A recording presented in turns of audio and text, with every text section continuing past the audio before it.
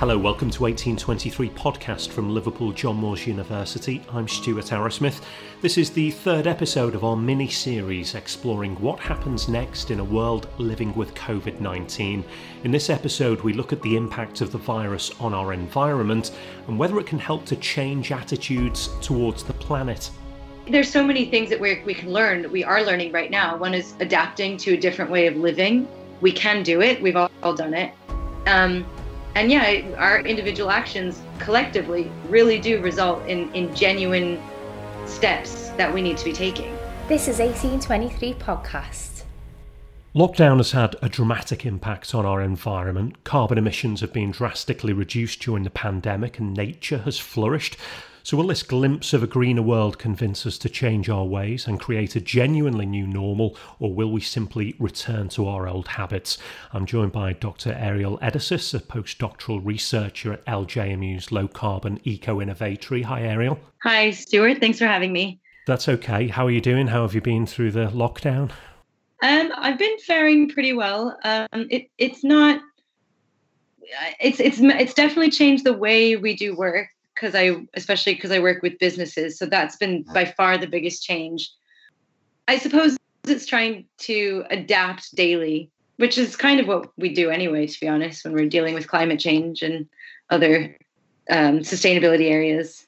Yeah, and this whole situation is really interesting in what it means for the work that you do. Which is all about reducing carbon emissions from businesses and so on. Before we talk about COVID-19 and the impacts, perhaps just give the listeners a little insight into what you do at the Eco Innovatory and the kind of mission that you have there. Yeah, it's pretty straightforward, but it's a little bit hard to explain because the projects are so bespoke depending on what the companies need. And as we've just seen, it also needs to be very adaptable. So what we do is it's an ERDF funded project. So we have funding from the EU for another few years. And the idea is that we can work with any small to medium sized business. And I can work either with businesses in Liverpool or else in Lancashire as well. And the kind of remit of the project is really broad, but the goal is that we have to reduce carbon emissions. And I think that it's been this really interesting challenge for me to, first of all, see what businesses are actually doing. Secondly, understand what they understand about their emissions. And then third, to get really creative and think about, well, what are ways that actually will reduce emissions that are manageable that they can take on? Because there's no point in me suggesting something that just is out of their, if they can't do it, then it doesn't matter how good it is. Yeah. But some of the best ideas and some of the most effective ideas are actually, they're the small things that businesses can do, aren't they? Yeah, I think we have this tendency, especially when we talk about climate change, to think, I think a lot of us think about in terms of technology only. And this, I've noticed a big change in the way we talk about this. I think there's a wider recognition that the other things like our diet and these kind of more social areas really, really impact in our own behavior.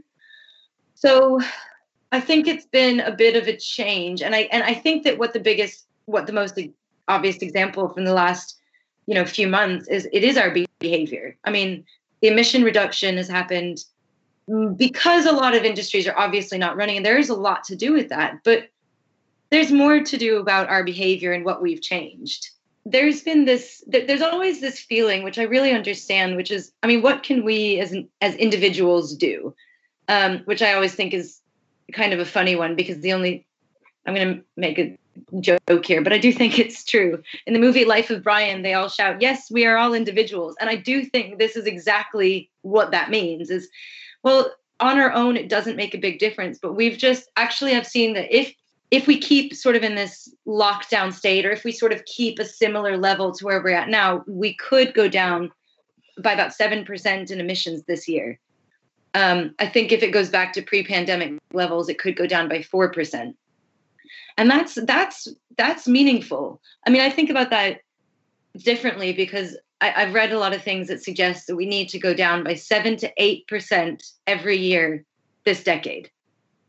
And that's been a bit of, I am aware of this, but I think in seeing the level of change in our lives and how it's gone down 7%, which is still not enough, that really needs to wake us up to the fact that this is not enough, unfortunately. Even that wasn't enough.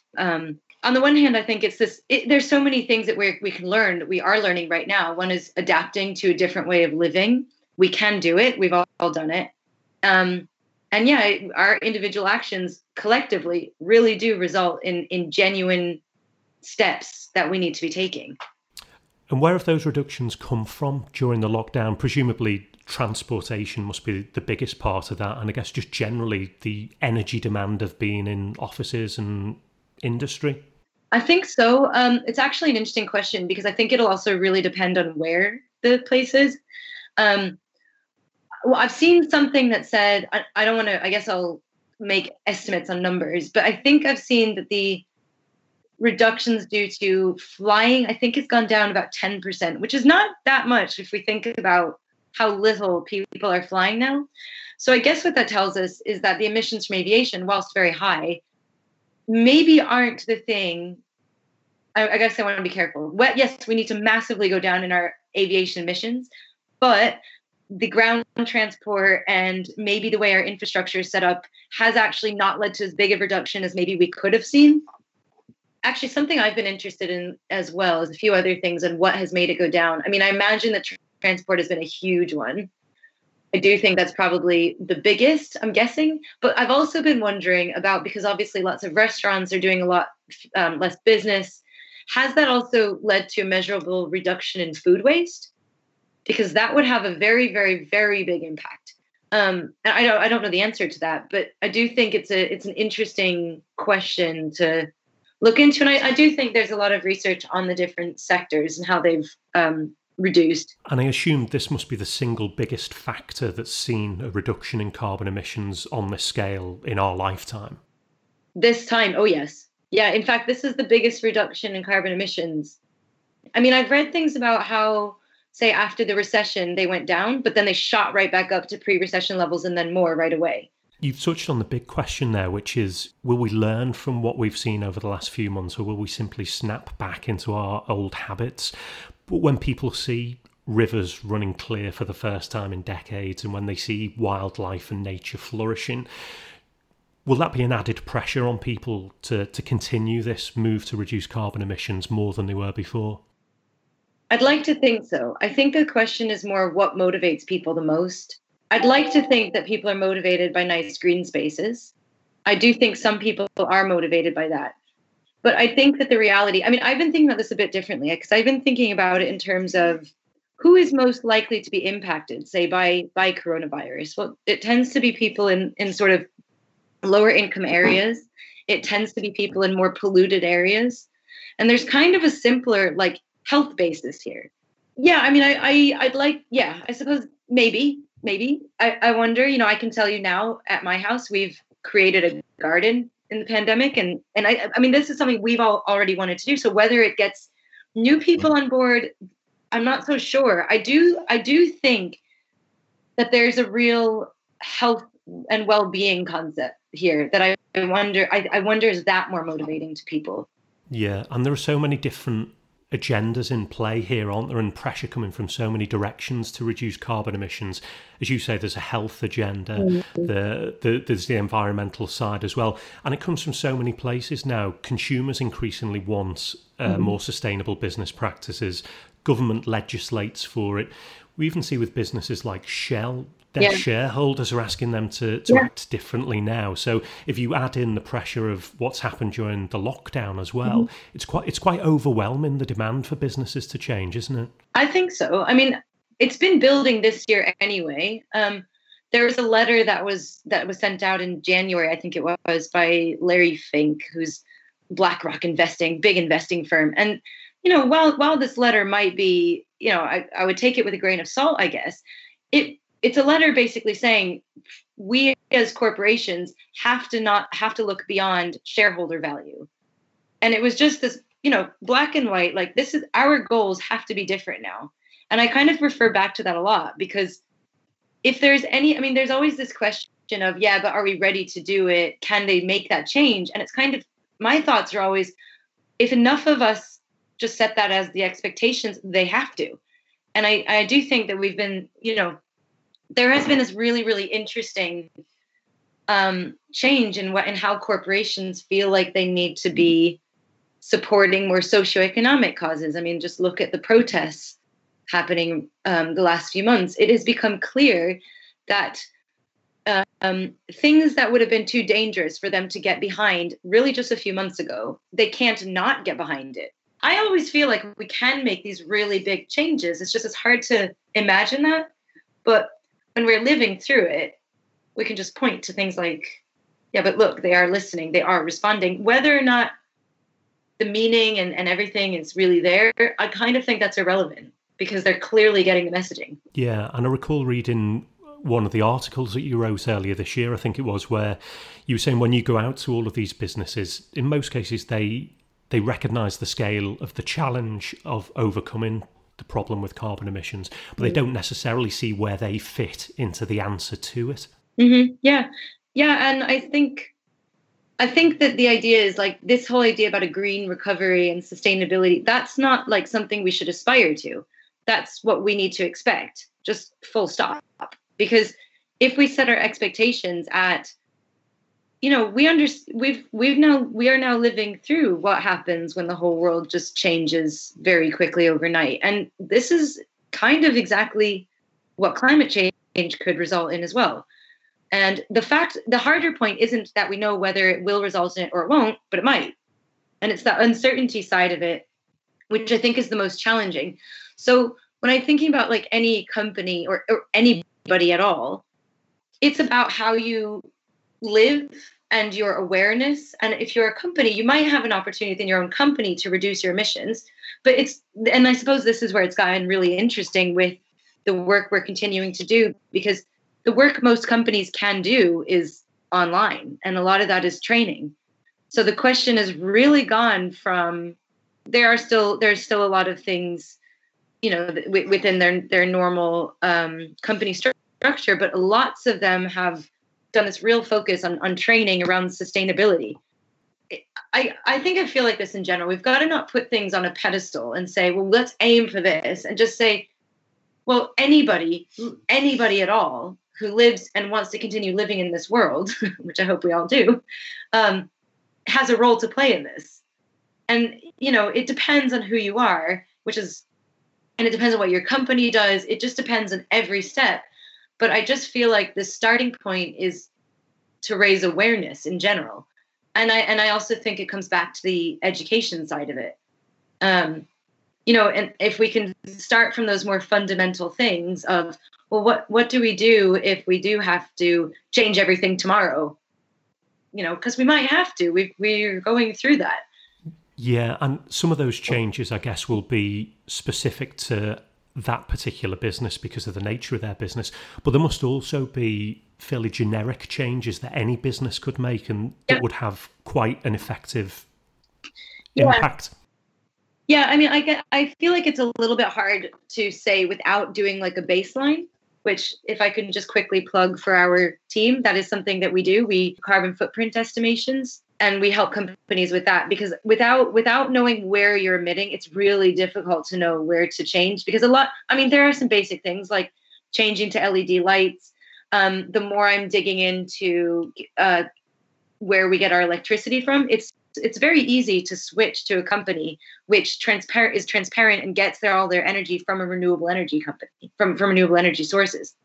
I've actually done that myself because I couldn't confirm that the company I was using before uses renewable energy. So I've spoken with with where I will spend money, basically. And I think that's a step anybody, individual or company, can take. It's also like that. It's also the companies that you work with. I mean, in terms of making sure you work with a company who is transparent about where they're putting your waste, not thinking that just because you're recycling a bunch of things that you're all fine. Because if you actually just look at the concrete emissions, recycling can be higher emissions than landfilling.